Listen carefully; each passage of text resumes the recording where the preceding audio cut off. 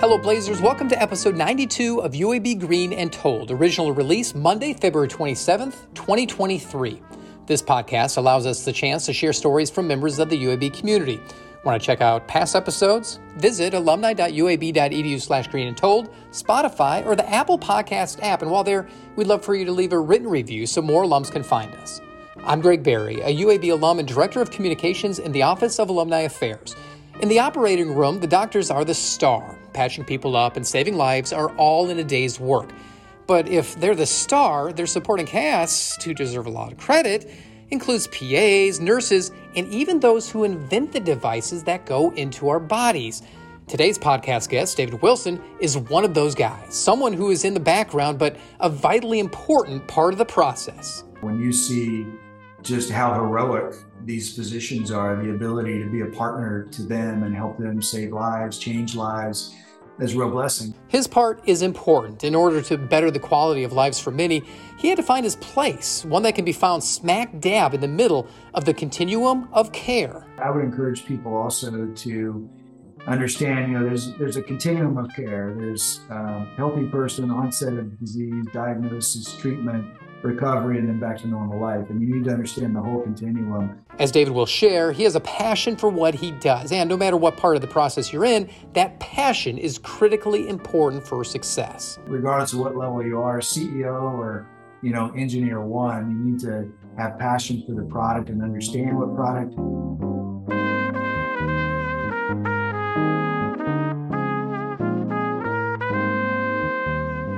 For David Wilson, understanding what doctors need to improve patient quality is something he gets. A proven senior executive, David is credited with having several patents to his name. Over the course of his career, he has discovered an uncanny ability to adapt, but perhaps that characteristic was something he developed as a kid who grew up all across the U.S. West Coast, East Coast, North and South, which I think actually gave me a really good appreciation for diversity. Being the new kid coming in, trying to analyze culture and what's going on. I usually use sports and school as a way to make friends. And tough experience moving a lot, but as an adult looking back, a great opportunity to stretch and grow and learn some new things. So we covered the country. What were you like growing up as a kid? Very much into sports. Academics were important. My mom was an English teacher, high school, and then a college professor. My dad has, multiple degrees, so it was understood that school is important. And I was very competitive. Not a big guy, not really blessed with a lot of physical talents to excel as a world-class athlete, but I had a lot of drive and determination. So I always found a spot on the team. Really enjoyed having friends, both from sports and academics and everything in between. So, as I said, I was often the new kid, maybe a little bit shy at times, and had to become more of an extrovert to get acclimated and involved. But certainly always a drive to excel was a hallmark. You wound up deciding to study engineering. Did you enroll at Auburn as an engineering major? I did. I was offered a scholarship in textile engineering, and no offense to textile engineers, but once I sort of figured out what that was, when I visited a rug manufacturing house in Dalton, Georgia, I decided that I was going to change majors to mechanical engineering. So I was very focused on that at Auburn, and I think my inspiration for engineering really was a relative who was a NASA engineer. And, I just viewed him as a success. I really respected who he was, his character, how he carried himself, and the work that he had done. And I said, hey, I like math and science. Auburn's a good school, scholarship, eventually mechanical engineering. And that's what I pursued.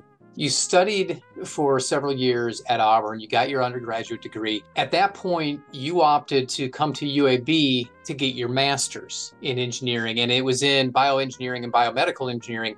Why UAB, and where else were you looking at the time? Well, I'm a little bit older, so biomedical engineering in the 80s really was not offered in very many places, and really there was no, to my knowledge, bioengineering, biomedical engineering opportunity at Auburn. But I was already hearing about it at UAB, and in large part because of the world-class medical center that's there. And in those days, there was no undergraduate program, even at UAB. It was a graduate program. So when I graduated from Auburn, I went through the typical interviewing, and I was offered a job from Chicago Bridge and Iron Company. So hard hat, welding, torch, out in the field, learning how to build big things out of metal. And I was enjoying that, but in the back of my mind, I was remembering, this promise of mixing medicine with engineering, combining that, and I was intrigued by it. So one day when I was in Damascus, Maryland, after melting some ice off of what would become a water tower with a torch, on my lunch break, I went to literally a truck stop. There were no cell phones then, and I, on a payphone, somehow managed to get through to the dean of biomedical engineering, was able to negotiate a research stipend at that moment over the phone, which I was grateful for. And so a few weeks later, I resigned and packed up my Honda Accord and made my way to Birmingham, Alabama, roomed with a guy who was in medical school, and the journey began. And your career is never a straight line. That was one of the big divergent points for me, and I'm so glad that I took that risk to leave a really good job and start a new adventure. You said you're drawn to engineering and medicine kind of coming together. Why? Why that interest? I think a lot of people, I would include myself, thought about becoming a doctor, thought about just the challenge of that profession, the opportunity to make an impact on people, the adrenaline rush that you get when the demands are great and risk is high. And I think the engineer in all of us is, we like to solve problems. We like to, very goal oriented.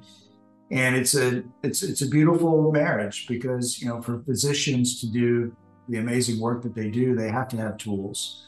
Most of the big breakthroughs have been driven, I think at one point, 80% of all the great design ideas came from the doctor saying, hey, I need one of these. Mm-hmm. And being the person on the other end of that who can say, I understand what you need and I can give it to you is great. And, one of the hallmarks of the UAB program for me was the fact that we as engineers had full access to the operating theater. And so I got to see, every type of surgery from trauma to aesthetic medicine. And it really made the desire in me even greater. When you see just how heroic these physicians are, the ability to be a partner to them and help them save lives, change lives, is a real blessing. So, you hope you find a career that is more than a job. It's a passion. And, I could talk all day about all the great people I've gotten to work with, all the great physicians I've gotten to work with. And when I think about projects that I've been associated with having a positive impact on millions of patients around the world, I feel blessed. I feel great about that. What was the program like? Because you alluded to that it was kind of a young field at the time, even for UAB. So what was it like in class and with the technology that you were working with? The academic curricula was great. Generally, a graduate student would come in and pick an advisor. And we were, there were definite categories. We had the mechanical engineers who were very focused mostly on metals. I chose to get more in the biologic materials, composite materials, polymers with Dr. Dale Feldman to focus on largely regenerative medicine with cytokines, growth factors. It was assumed that you would obviously take the classes that supported the degree as well. And we had great professors. You had, core courses that you needed to take and also some electives. And so I enjoyed my class time as well. And then we also had a lab environment, office environment where we could hang out and study and collaborate on our research. So it was really a sort of a family of students who really came together in a special way with a lot of support from the faculty. I remember, I was big into sports. I injured myself and had to have some surgery, which was great. I had there at UAB, and remember Dr. Feldman came to visit me and checked in on me. It was just, and hopefully still is, it was just that kind of culture, which was very tight knit, just really enabling a lot of freedom to collaborate with faculty. I worked with the Department of Surgery. Tony Thompson was a professor in the Department of Chemistry who was working with us on the growth factors. And so, yeah, you really felt like an adult at the time and respected to hopefully make an impact. And, serious, but it was also fun. What did you focus your thesis on, and why did you choose that? I was interested in wound healing at that time. And so I had an opportunity to do some work at the Spain Rehab Clinic, looking at people who were bedridden with these really horrible decubitus ulcers, trying at that time to figure out some way to assess volume and apply some treatments to shrink the size. Had an opportunity to do a rotation in burns. And I can tell you, when you've been to a burn clinic and you see people being debrided and sloughed, and you watch skin grafts with a dermatome in the OR, you realize the need to have some other options to try to save lives. And so with all of that in mind, my project was really focused on trying to regenerate collagen, which is really difficult to do, and to also, stimulate some angiogenesis, some blood vessel formation. So I was using, I think, FGF1, acidic fibroblast growth factor. And so we would simulate those wounds in some, I know it's a controversial area, but important, in some animal models under supervision, and then obviously eventually do the necropsy and analyze the results and see what you had. And so, we were students of what was happening in the literature. We were well aware of intellectual property, and we were looking for opportunities to work on things that were topical and important. And for me, that was important. And in fact, ironically, in my project, I worked with fibrinogen, thrombin, and growth factors. And my first job, once I finished the master's program, was with a company, a startup company, that was partially owned by Collagen Corporation and partially owned by a otologic surgeon. And we were working on concepts for biodegradable implants that would help regenerate nerves and other applications for wound healing. And so it was directly applicable to my first job. And then later on, when I was worldwide vice president of R&D at Ethicon, we were doing a lot for hemostasis with, ironically, fibrinogen and thrombin and other agents. So it's throughout my career in a lot of different capacities, that work that I did, because it was important at the time, it's still important now. And it was something for me to draw upon, even when I wasn't the research student, but was overlooking, at one time 600 engineers doing work.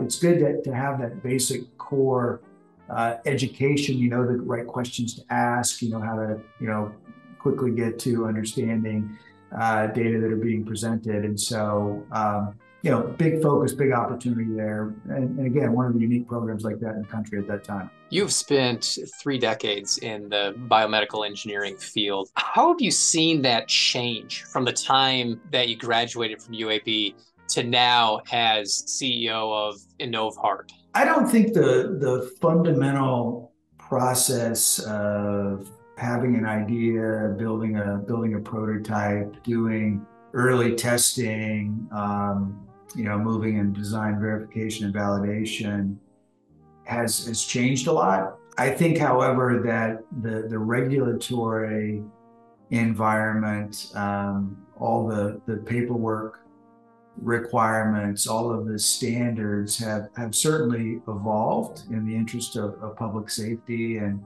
establishing efficacy. So, I always tell the people that I work with that the administrative part is really important, but there's nothing like having your hands on the product in the lab, seeing with your own eyes what's going on, having some intuition about what's happening. So I think having a passion for the laboratory, for the engineering test environment is as important today as it was 30 years ago. There are a lot of distractions now. There are a lot of forms to be filled out. There are a lot of meetings to go to. But, if you really want to get something over the finish line, which is meaning for commercialization and, widespread public use, it's hard. It's a lot of work. And so you need to stay close to the product. You need to understand that in a business environment, there is a marketplace. Product does have to be manufactured. It does have to be able to stay on the market.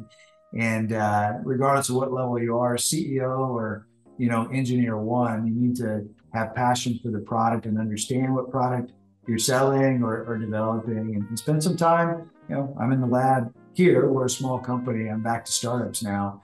Got to have your hands on it and have some knowledge about it. And I think in today's environment, people talk about Elon Musk a lot, and I obviously don't know him, but I sense that he's that kind of guy. He's had all these incredible innovative breakthroughs because he has passion for the work. He gets his hands on it. And so, yes, it's more arduous than it used to be, more complicated. I think it's been intended to evolve for, more controls and regulations, but with the essence of good idea, good prototype, good rigorous testing, staying close is the same. How hands-on are you, and how much hands-onness have you had throughout the career? Because you say that it's important to have that. Did you ever kind of venture away from that and have to find yourself coming back?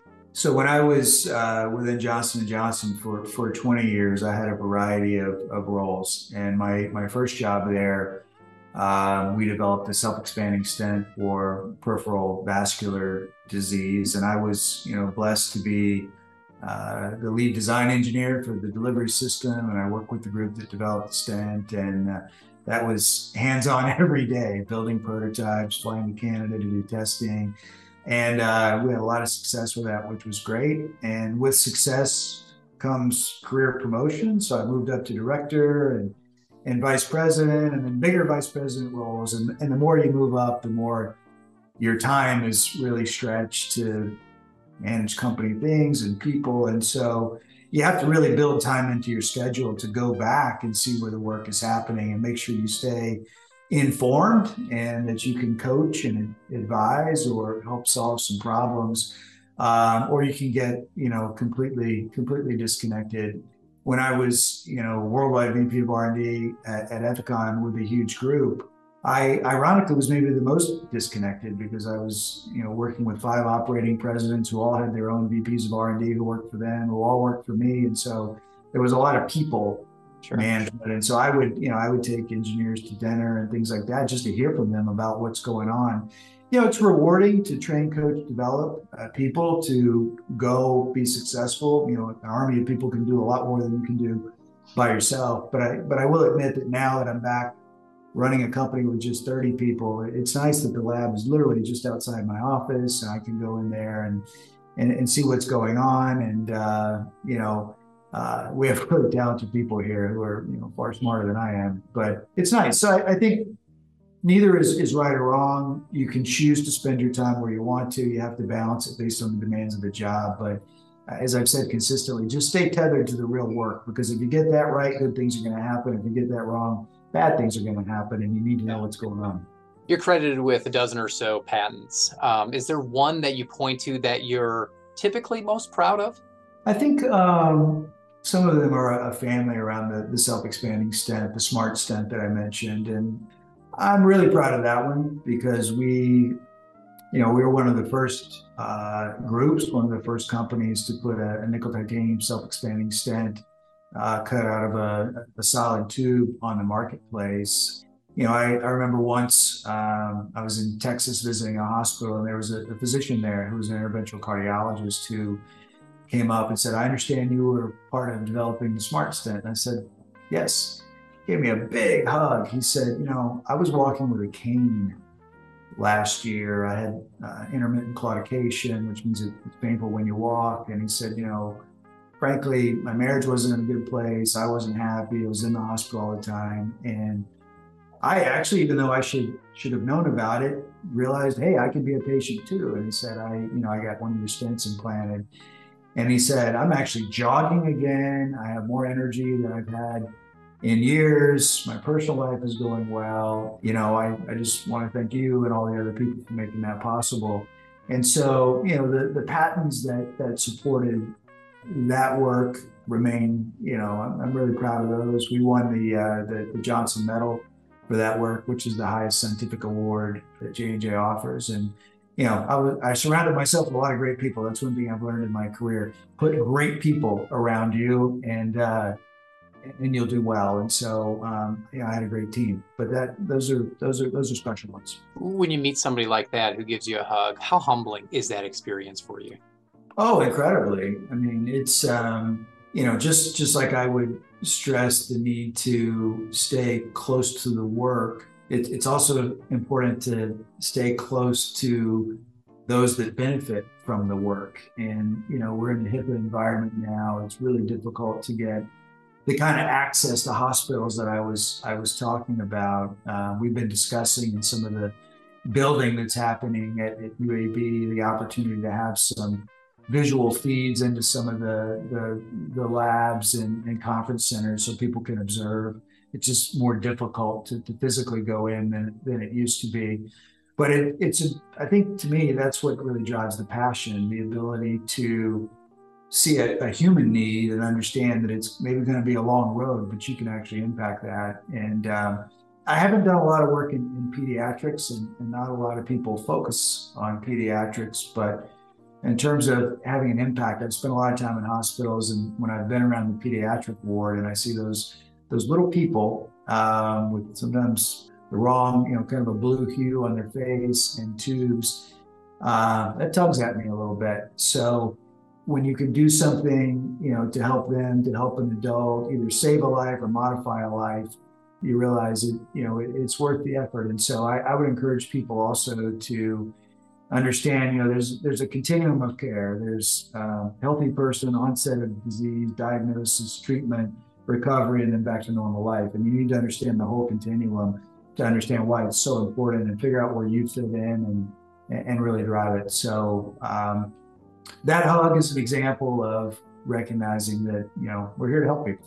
With your current lab, what kind of breakthroughs are you trying to work on to help with the biomedical industry? There's currently no product approved in the world for catheter-based delivery of a prosthetic mitral valve, so TMVR. There are open surgery solutions, but as an alternative for people who are at a high risk for surgery, the idea is that you could actually go in with a catheter through the vascular system, go across the diseased mitral valve and place a new valve within that valve. That's being done right now for aortic valve replacement, but not for mitral valve. And so we have some intellectual property here that the engineers came up with before I joined the company that does it in a really, really unique way. And so we've demonstrated that in some clinical studies already in Europe. It's really exciting for me. My niece has had mitral valve problems, and she had an open heart repair, but I was interested in it from her situation in the beginning, and now I've learned obviously a lot more. And I'm just excited about the breakthroughs that we're going to see in the next few years and having more options available for patients who have mitral regurgitation. And if you look at the heart, there are 4 valves. You've got tricuspid left to go, and also pulmonary. And while there's some work going on in those, it's not as advanced as where we are with the aortic valve. And so people are living longer. People are productive longer. They're going to have great lives. And so keeping this big muscle in your chest going and keeping the valves healthy is great. I've worked on keeping the vessels open. Now we're working on keeping the valves functioning. Do you think you'd be where you're at? Do you think you'd have the success that you have had it not been for your time at UAB? No, I think that my confidence coming out of UAB, my sort of attitude about really understanding the early stage research work, development work required to get a product out was a gift from UAB. I just think my opportunity to see so much in the operating room, to have to do the work I did, to do my own research and get down to the cellular level to analyze healing, to actually have to go through and write a thesis and present that.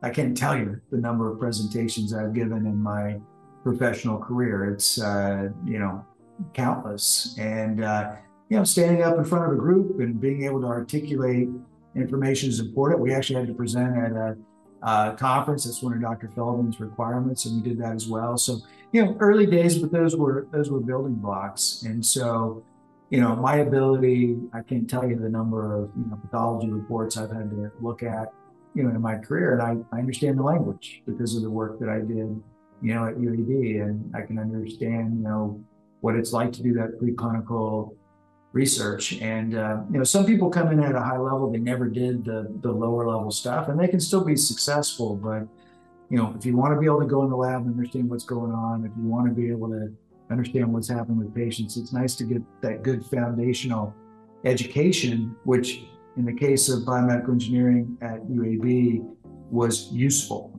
and has continued to be useful.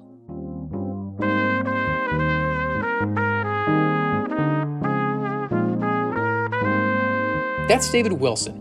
In 1994, David earned his master's degree from the School of Engineering and Biomedical Engineering.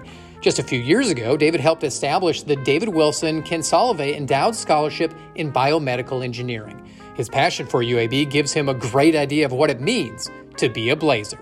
Well, it's increasingly meaning a lot because I've had an opportunity to be on the engineering advisory group there, and to think even beyond biomedical engineering about all of the engineering efforts that are happening across UAB. I've been able to walk around, ironically, with another hard hat to look at the early stage construction that's happening on the improvements and additions to the campus. And so I think, as I said, I'm really proud of who UAB was in the early 90s when I was there, and I'll always be incredibly proud of what was offered, my participation in it, those that I participated with, and the degree that I earned and walked out of there with. But I'm even maybe more excited about where they are now and where they're going into the future. We've had an opportunity with the advisory group to hear from some of the new professors who've come in, and they're amazing. They're doing amazing work around, epilepsy and Parkinson's disease. And, there's just a really bright future. And I think the ability to bring in even more students who have passion for being a Blazer and having better facilities for them even than I had, and more opportunities, makes me, as a guy who's not young, as young as I was, and plans to live for a long time, really confident that somebody's going to have that passion to develop those ideas and to prototypes and devices to help physicians. And I hope I don't need any of them, but if I do, because of UAB, they're going to be there. So I plan on being connected to UAB for a really long time, and I'll serve in any way that I can be helpful in, and just really proud of the school. I'd like to invite you to listen to previous episodes of UAB Green and Told. Check us out at alumni.uab.edu/greenandtold. Have a story to share or know someone we should reach out to? Email greenandtold@uab.edu.